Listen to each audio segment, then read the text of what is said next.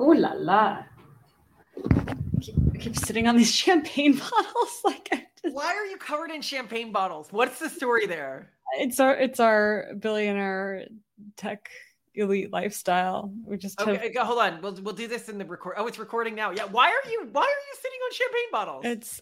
Show them. Tech billionaires just like have champagne bottles sitting all over their furniture. It's annoying. You trip over them. It's like Legos in a parent's house, but champagne bottles. Really, Simone, what is going on with the champagne bottles? I went through her room and she had 2 champagne bottles in her chair. I mean, so if we're being honest, it's like a motivational thing. Like, I mean, I don't really drink now because like we're going through an IVF cycle, like we want to get pregnant, and yet like I just want to know it's there. And if anything goes wrong, we have these like consolation prizes. Like, okay, if there's a failed transfer, I get this consolation prize. If there is a miscarriage, I get this consolation prize. If there's a stillbirth, because like I need to not get so demoralized that we don't keep trying, right? Because it can be really hard. Well, this is very germane to the topic of the video. What are these cancellation prizes? What's the cancellation? Consolation. I'm being consoled. I'm not being canceled. Canceled. Don't cancel me when I have a miscarriage. No, the idea is so she asked me for permission. I don't even know why she asked me for permission. I like that you're No. Well, it's a marriage contract thing. I'm making sure that with an expenditure of joint funds on a consolation prize related to our fertility plans, that you are on the same page and that you officially, in writing and in a documented fashion, approve it.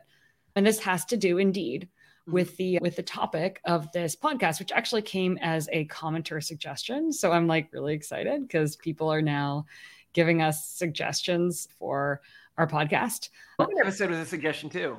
Yeah, but anyway, so this suggestion came from Cat Ad Victorian, who said 100% want your dedicated video to relationship contracts. Your fat clause is so relatable and reasonable. My husband does relationship coaching, and probably one of the top 3 reasons, and sadly, it's so taboo to point this out, is one of the spouses/partners has let themselves go and gained a bunch of weight and stops making an effort to be an attractive person in some way. There's this entitled attitude, quote, they should just accept me as I am. And if they can't handle it, they're emotionally abusive, unquote. It is wild.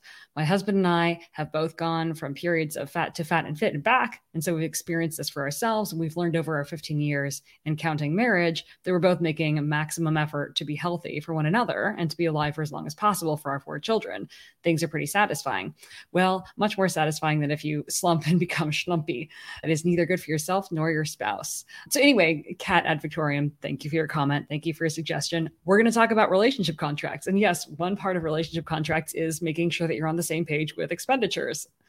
Would you like to know more? I just want to give like bird's eye view of relationship contracts. One, you're in a social contract with everyone that you interact with. Like that's a key premise of like, why is it worth it to have a relationship contract? Every time you have a conversation with someone, every time you get on a bus, like you are engaging with a social contract. The social contract on a bus is that you're going to sit down and not urinate and not get naked. You're going to allow the wheelchair bound people just in the wheelchair area. If they come in, there are these unspoken social contracts we have. The problem is, especially when you live in a diverse environment and people have a lot of different cultural backgrounds, it's really important to be more explicit in discussing what your social contracts are, especially when you start to be in a more higher stakes relationship, like a romantic relationship, a sexual relationship, a marriage, etc. An example of this is if you're dating somebody, people from different cultural backgrounds, one may think that dating means that they are exclusive. Another may think that dating doesn't mean they're exclusive. Mm-hmm. Or one may think that, well, yes, dating means you're exclusive, but, kissing someone else is an infidelity. And so if you aren't really explicit to make sure you're operating off of the same shared social code, then it can lead to misunderstandings, which are really important when you consider what's actually going on with one of these contracts. So if we go back to the dating, what's actually happening is both people are saying, I am making these sacrifices or restrictions in how I act with other people to benefit my relationship with you, on the understanding that you are making like an equal trade-off of sacrifices. And if that is improperly communicated, one partner might feel like they made sacrifices that the other person didn't make or something like that. And with all of the different like cultural baggage around what creates these default relationship contracts, different cultures have found different optimums work for those cultures. And within every culture, there's this belief, well, the way that I do things is the correct way to do things. So continue from there. Right. And so when people typically hear that we have a relationship contract, they immediately think like, oh, this is where we discuss how you tie up and whip each other, isn't it? Like this is where your sex dungeon comes into play. Mr. Gray, is it Gray? Is that what Mr. Gray? I don't 50 Shades of Gray is what they think of. I think that there's a contract in there. I think actually their contract might have a fat clause. I haven't read the books. Clue, actually, Mr. Gray is in Clue. Oh, okay. I don't know. I don't play games. I don't read 50 Shades of Grey. Okay, so they assume it's like it's a sex thing. Is a really interesting thing that when we talk about this sort of degenerate social virus in our society, that when people see we have a lot of kids, they're like, oh, you must be doing it because it's a fetish. Or when they hear we have a relationship contract, they're like, oh, it must be a bunch of sex stuff. Because like that is their perspective of reality is that everything is about this very visceral gratification instead of that the relationship contract is like, this is the expected temperature of the house. Let's go into this. So like, what is a relationship contract actually? Well, what Malcolm and I did, and this is first off, it's a living document. It is a Google document. We update it regularly. I just updated it per consolation prices in case I have a mishap the next time we try to get pregnant, for example, and with kids' names, things like that. But it is a living document that you and a partner, a friend, a work colleague, whatever, it could be anyone who has a high stakes relationship with you negotiate various terms, especially around potential points of conflict before they become potential points of conflict. So what Malcolm and I did before we got engaged, before we got married, was we went through like our relationships on Reddit. We asked a bunch of friends and colleagues and family members and strangers where they had major fights, conflicts, issues in their relationships. And then we put those issues into our marriage contract and we negotiated them before they'll ever happen. So let's go into some of the issues. You wanted to talk about finances, Malcolm. Well, I mean, I think that if you're talking about the most important clauses in any relationship contract, finances is definitely one of them. And there's a few ways that this can be done. You can either just completely divide finances. So finances go into a mutual pot and then they are divided in some way. Like it could be 70-30, or it's more likely if you do it this way, it would be 50-50. You keep what you earn, which is each partner basically maintains a separate bank account and goes into the relationship with a separate bank account. Or you can have a shared pot with then some private money that goes to each individual, or some sort of combination of these. What we have in our relationship is a shared pot with sort of an allowance of free spending money for each individual. And so what she was talking about was these sorts of like consolation expenses is that they would be tied to the shared pot because she was undertaking an emotional task that was for our combined benefit. Yeah. So in other words, all of our income, regardless of if it's like income that went technically to Malcolm or technically to me, goes into one big account and then it gets pulled out for various different budgets. And a lot of them are joint things. And all of the joint expenses that we have, like for our kids, for housing, for travel, things that we do jointly are based on agreed upon budgets. We've decided on the percentages, the monthly amounts, whatever. And so that's all set. And this, of course, is part of that. Then, and we've seen this works really, really well for people in relationships, there's discretionary spending for each partner. So like, it doesn't matter like what you're spending it on. It could be something completely abhorrent to the other partner. Doesn't matter because that's your money. They have zero visibility into it. So that money goes into private accounts for each of us. I have no idea what Malcolm spends his money on. Yes, Malcolm has no idea okay, so we use a lot of shared public accounts like Amazon accounts and stuff like that. Yes, and I actually do her account. So she gets an email whenever I buy something. And when we try to max out credit card points and I reimburse our credit card charges on a shared card, like from our personal accounts. So like, okay, I know, but technically you know everything I'm actually spending money on. Yeah, I do. But like you could do it all privately. And that's very important because there are some relationships in which every expense is reviewed by all partners. And that can be really tough, especially if like one partner is spending more personally than the other partner, or the other partner doesn't approve of it. There's a lot of friction there. So having like a blind fund where it's like, this is your discretionary spending, zero judgment, zero visibility. If you don't want any visibility, like it's very smart. And it seemed to have worked really well. So there are other things that are in. or contract that I think maybe people wouldn't expect. And you alluded to one, which is like house temperature, for example. Yeah, house temperature. Well, I mean, I think a lot of the important ones are the ones that come up most frequently in our lives, because otherwise they become simmering points of conflict. Like there wasn't an agreement before we got married. Whereas something like house temperature can seem like a pretty trivial decision to make with a partner before you get married. And so it doesn't cost a lot of emotion to do then. But in terms of you're already married and each of you have strong preferences for different temperatures, then it becomes a very costly thing. So a lot of these things remove a lot of the potential tension in a relationship by deciding it up front. One of the things we mentioned in a previous video was, what do the spouse's parents do if they end up destitute or something and they asked if they could come live with you? Right? Yeah. And something like that is a lot easier to decide when you're not deciding about specific humans who benefits one person over the other person. You're deciding this with either of your spouses, then you know that when you initially made this decision, you made it blind as to who it would be about. Instead of like, if both my parents die and then we're having this negotiation, like it's pretty lopsided the way the terms work out. And other clauses that are in a relationship contract that I really like are, for example, how to deal with travel to certain events, like to family gatherings. So let's say one partner really hates going to them, and yet the other partner wants to spend a lot of money to like go out and visit family. We have various rules around that. And one of a rule that or dynamic that I think is really fun and that works really, really well is with things like that, where one partner really wants to do it and the other partner doesn't, then it comes down to one partner being willing to do that thing with their discretionary spending. So like, okay, we'll do it, but you have to pay for it. Similar to house temperature. Like I'm okay with the house being hotter than necessary. Like during the winter, I just wear a snowsuit inside and I deal with it, but Malcolm doesn't necessarily want to. So I'm like, okay, well, the temperature can go higher, but you have to pay for the difference. In other words. Right. And I don't. I mean, we usually leave our house at around 50 degrees in the winter. Yes. Which I love. I love your frugality, Simone. And I love your constantly testing yourself in terms of enduring pain for mutual benefit, which I think makes you a stronger person mentally. Voluntary hardship is very useful for clearing the mind.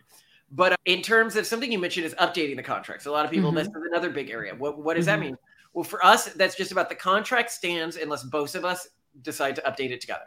So either one of us has veto power on contract updates. Another one. For example, we just did one today. So one of the sections of our contract is kids' names. Well, there's a lot of things in there, like whether or not kids. Yeah, she got a crush on a ship from a sci-fi book.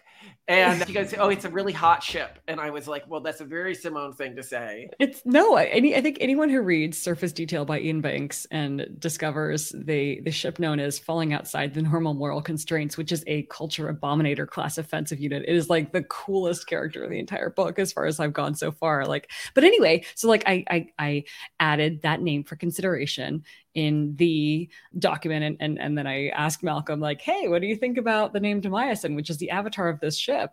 And he's like, nope. So, but that's how it works. And it's really straightforward. As a name. Abominator? What was it called? A cultural... He's an abominator class. Yeah, what about Abominator? Abominator's not bad. It's not bad. We'll think about it. But we have a whole... Not really. I think Abominator's too weird. I think it's too weird. No. We'll have to... I will just search for other names in Ian Banks novels, and I will find one, ideally of a ship, that is really good.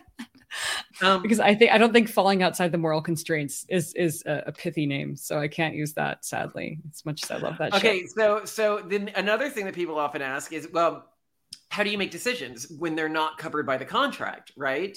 And I think that's a really interesting question as well. So the way we do that is generally we have divided our life into different domains, of which we give day-to-day management of those domains between the two of us. So like Simone manages the inside of the house, I manage the outside of the house. Simone manages our finances, I manage career decisions. But at the end of the day, I end up making all the decisions. You have the final call. Like you have veto power, you have final decision power. On literally anything except what's already outlined in the contract. So the contract is like outlining defensively, these are your rights and areas where I can't just make final calls. And a lot of people are like, oh my God, that's horrible. Why don't you compromise, right? And it's like compromise is a terrible way to handle relationships, because what it does is it creates the incentive for each partner to exaggerate their positions. Okay. So in other words, if I want 5 and Malcolm wants 3, Malcolm is incentivized to say he wants 0, and I'm incentivized to say I want 10. And we're all going to end up at an exaggerated position. What's even worse is when you're coming at things from this very individualized perspective, you start not thinking in terms of what's best for us. What would the relationship benefit from? What do our shared values benefit from? You end up thinking about me and my extreme views and what serves me the best. And you might even start leaning into your exaggerated stated preference. So like I might actually start wanting the 10, even though I really just want the 5. I think it's impossible to not. If you take a position in an argument, you're much more likely to find yourself believing that position as your real perspective. Yeah. And so then it's literally pulling the couple apart. Or every partner in a relationship. Right. And I think that when a partner voluntarily says, I'm giving up power to you, I trust you to use it wisely. If you're in a positive relationship, the person is actually probably going to default to your needs over their own, because in every decision, they know that without that you have surrendered that power to them voluntarily. Where this doesn't work is if a person believes there's a cultural expectation that the power should be surrendered to them, and they have some sort of divine right of rulership within the relationship, which can happen within some cultures where they believe that like men, by the sake of being men, should be the one in charge. That means that he doesn't feel like the woman has made any sort of like real sacrifice. Sometimes. Now, some people still appreciate it even when they come from those cultural backgrounds, but there is a risk that they're like, oh, well, of course she's subservient to me because she's a woman. Well, I think that this also even shows up in like traditional, more traditional seeming cultures where women are like, oh, well, of course I'm entitled to like spend all this shared money on clothes and purses for myself because I'm the woman and I should be treasured. And like, I got pregnant for you. So therefore I get to buy whatever I want with your money, et cetera. So like it can go both ways. I mean, it's a bad cultural expectation, and it's something that I'm glad that we outlined in terms of like those values, like frugality. I mean, I think also outlining your values is really important, but I want to go back to other ways that so suppose you actually don't trust your partner enough to say, I'm going to let one of my partners just have final call on things. Then what you're doing, and this is a very easy thing to do if you have aligned values. It's something that doesn't work if either of your values are humanistic in nature. Because then there's always going to be misincentivization. But if you have aligned values for like, I live my life in dedication to this greater cause, then it's very easy to think, okay, what logically helps us both move towards that greater cause, right? And you are rewarded for, in terms of like real world achievement, from seeking as much information as possible from your partner in terms of achieving that cause. But other ways this can be done if you don't trust your partner that much is you could have some sort of external party be the mediator. Right. And you see this in traditional cultures too. I mean, like often like religious leaders, like the rabbi or something. Yeah. But let's talk about consequences for violating the contract, because I think that this is something that's super underrated. And I mean, sort of like, I don't know, in country music or in popular culture, there is this perception that when you violate a relationship contract or a marriage contract, even when it's unspoken. So like he cheated, she cheated. The understanding is, well, of course you leave the relationship, you end the relationship, you trash their car, you throw their clothing out of the like 5th story window, et cetera, right? Like you do all these like pretty toxic things. Whereas we argue in the Pragmatist Guide to Relationships, that's actually like a really suboptimal thing to do unless you are 100% committed to doing it. And it seems like in most cases when someone leaving the relationship, right? Yes. A lot of people are like, I will leave you if you do this. Now take it from there. Yeah. If you break a rule, I will leave. And that ultimately is not ideal. Honestly, like you would think that in our relationship contract, we've put all this thought into it, like, oh, we must have like these really, really big ramifications for, or like even really specific ramifications for when someone breaks the rule. Honestly, like it's pretty much just, if you break this rule, if you don't honor this rule or standard, it will really hurt my feelings. Like that's kind of it. And that's honestly, in a relationship in which each partner loves each other and each partner wants the relationship to stay intact, that's frankly one of the best ramifications you can have, because it's obvious to both partners that if that happens a lot, if one partner is constantly disappointing, constantly hurting feelings, that eventually for the partner who's regularly being let down, they're going to terminate the relationship, period. And this is something that I think is really important in relationships is, and we'll do our episode on how perverse it is to have a relationship based on love. But a lot of people assume that love is the most important emotion or feeling you have towards your partner in a relationship. But I think in truth, love is like number 4 in terms of important emotions. The really important one is gratitude. that when your partner makes a sacrifice for you or does something for you, that you are grateful for the sacrifice they have made. Because nothing degrades a relationship faster than when you feel like you're doing something for someone and they are not you can tell that they do not appreciate it.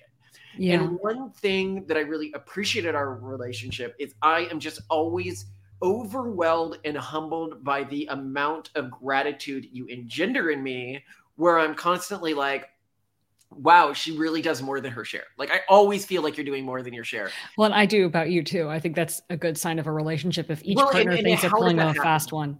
Yeah, because I think people hear that and they're like, why would two people consistently, the way that you create a relationship where both people always feel like the other person is doing more than their share is you divide the roles in the relationship so that each person takes on the roles that the other person finds difficult. Yeah. So this task that Simone does, I find incredibly emotionally difficult to do. And the things that Malcolm does, I literally could not do. Yeah. And literally so you look at like little things for me where I'm like, oh, like some people are asking, why do you record in different rooms? Right. And they know that Simone's autistic. Simone doesn't like to be in the same environment with someone. Right. And well, it stresses her out a little. Like with me, it's okay if it's just socialization, but like when we're performing, when we're on stage, like we are with these podcasts, it's like having somebody looking over her shoulder while she's working. Is that a good? Yeah. And I think a lot of people wouldn't respect that. And so you come at this and you have gratitude for little weird sacrifices I make that to me feel like almost nothing. Whereas for you, an example of something she's doing today is I find it really stressful to go through comments on Twitter or YouTube because some of them are negative and mean, and it really stresses me out. So like in South Park where they have the Butters going through all the negative comments and only sending me the positive ones, Simone doesn't really get bothered by negative comments that much. Not at all. So she just engages with them and then really only brings them to me where she goes, oh, this is like a interesting point that I want you to engage with. Because sometimes they're bringing up like an intellectual point and I do want to be open to other ideas. But then other times it's just like, I want to kill you or you're ugly and weird. And I'm like, I know I'm ugly and weird. Come on, guys. We are Runway. Okay. And the Runway, rest of, all the pretty people are catalog. We are Runway. Deal with it. Okay, what are other parts of a relationship contract that are important? Let me pull up our relationship contract and give some additional examples for listener inspiration, just in case you are thinking about making a relationship contract of your own. So under finances, we have distribution of investment and inheritance income, which I think is another important thing because each partner can come into a relationship, not just with their existing salaries, which are easy enough to divide up, but also with like, oh, here's like, I get royalties, for example, from content that I created before Malcolm was in the relationship. Both of us have inherited a little bit of money from grandparents. Like what happens with that money? And we also have things like use of emergency funds. Like, do we build up an emergency fund? How many months does it have to cover? What do we do about retirement savings? What are our policies with debt? Like in what scenarios is it okay for us to get into debt, which I think is also really important. And a big point of conflict with people getting into relationships even. Like I knew someone in college who had so much student debt that as soon as partners learned about it, they didn't want to marry her, which is insane. But also like it's a big deal. So debt's a really big one. Deal. They're inheriting that debt. When I know. It is a big deal. Oh, of course, fidelity. Like we very fidelity. That's an important one. What is cheating? What is not cheating? What is allowed? How do things need to be discussed? Like I think that's really important. And I think it's interesting that for some partners, I think I remember going through one study that showed how men were like super cool with like AI, like sex or boyfriends or girlfriends or something like that. Whereas women were like, no, I'm super not cool with my boyfriend or husband, like having an emotional or sexual relationship with an AI like entity. Like super. I think something that you point out here is there's this perception in our society that men and women are sociologically the same on average. And therefore, when you're talking about infidelity rules or something like that, a trade-off for a guy will be the equivalent of a similar trade-off for a girl, right? Yeah, which it totally isn't. Which is not true. Yeah, and the AI is a perfect example of that. But if you created a rule that, both people can date AIs, that might actually be a lot more costly for one gender than the other. Totally. And I think it's the same with sex. Like I think extramarital or extra relationship sex can mean a lot more to some parties than other parties. So also a big thing. And I know this is like what blows our mind is that like so many people get married and then they're like, okay, so do we have kids? Like, do we not have kids? Like, I think it's less common now. People are a lot more upfront about whether or not they want to have kids. But when we first looked at like relationship deal breakers and things that caused breakups, we kept coming across stories of people who had gotten married and then discovered that they weren't on the same page about kids, which is really not good. So we don't only have agreements about how many kids we may have, how we're going to try with issues or like deal with issues of fertility, but also there's a section on career sacrifices for children. And I think this is another really big one, is that a big point of conflict in relationships is who's going to take the hit. Like who has to give up their career to have kids, or who's going to pick up the kids when they're sick, or who's going to deal with this or that. And often like societally, women end up picking up a lot of the slack just because there is this unwritten social contract that falls to the mother. So negotiating that ahead of time, I think that there's also a lot of like resentment on behalf of women because they feel that obligation, when often it may be the case that the husbands would be super happy to do all that. And they're doing it because they think the women want to do that. And so actually like Malcolm picks up like the majority of the slack with our kids. One, because he's cool with it. Two, because he's the best husband ever. But that's something that really made a big difference for me around children. But also we have punishment for children. There's a lot of conflict around that. That's really important. Yeah. If one person comes in thinking like corporal punishment is okay and the other person doesn't, that's sure to cause a lot of conflict. Yeah. And then financial considerations, like one parent may want to spend a lot more money on kids than the other. One parent wants like designer Ralph Lauren clothing for the kids. The other one, like, no, we're only doing hand-me-downs. That's a freedom of choice for kids. What are they allowed to do? Their recreation, their education, the media they consume, pets. Like we have a pets clause in here, child sex education, child names, of course, that's like our most frequently updated thing now. Oh, housing in the event of a long distance marriage. So like if we end up having to live on different continents for a while for doing work, where do the kids go? These are important things. We also have things like family gatherings and holiday travel, like we said, elder family member care. Then, of course, there's health too, like preventative health care. Like, what are we committing to, like in terms of screening and regular health checks? I think that's beyond just like, because obviously we have our fat clause in our marriage contract, which I love, but it's not just a fat clause. Like we also have terms around health and not doing things that harm ourselves, which is, I think, great and really important. Life support's in there, of course, although that's one of the few things that like a lot of people with their power of attorney do actually work out, oddly. Like the one thing that kind of like is almost never going to happen, or what happens once.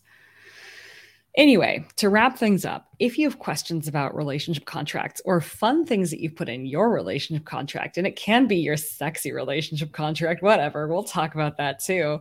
Let us know in the comments. And this is so cringe, but don't forget to like and subscribe. I told her she had to say this. I was like, we've never asked people to like and subscribe. So we really try to create the best listener experience possible. And that one of the things we do is we try to, if you don't want to watch the full episode, if you're like, okay, I just want to get to like the point that you're getting at, we try to put that before the title card. That's probably not great in terms of like viewership links in terms of the algorithm, but I really want this to be just like an ideal listenership experience. And that's also one of the reasons why we haven't really been adding the like and subscribe thing. But I mean, I guess it helps. I don't even know if subscribing helps that much anymore for the algorithm. It certainly helps for my ego. That's our big goal this year, get to 10K subscribers. And we're like real YouTubers, I guess. That's the way I see it. So it's the dream. So anyway, please do your part. Please do your part, friends. Yeah. Okay, Malcolm, I love you so much. And let's do another conversation soon. I hope so. I love these. You too. Yeah.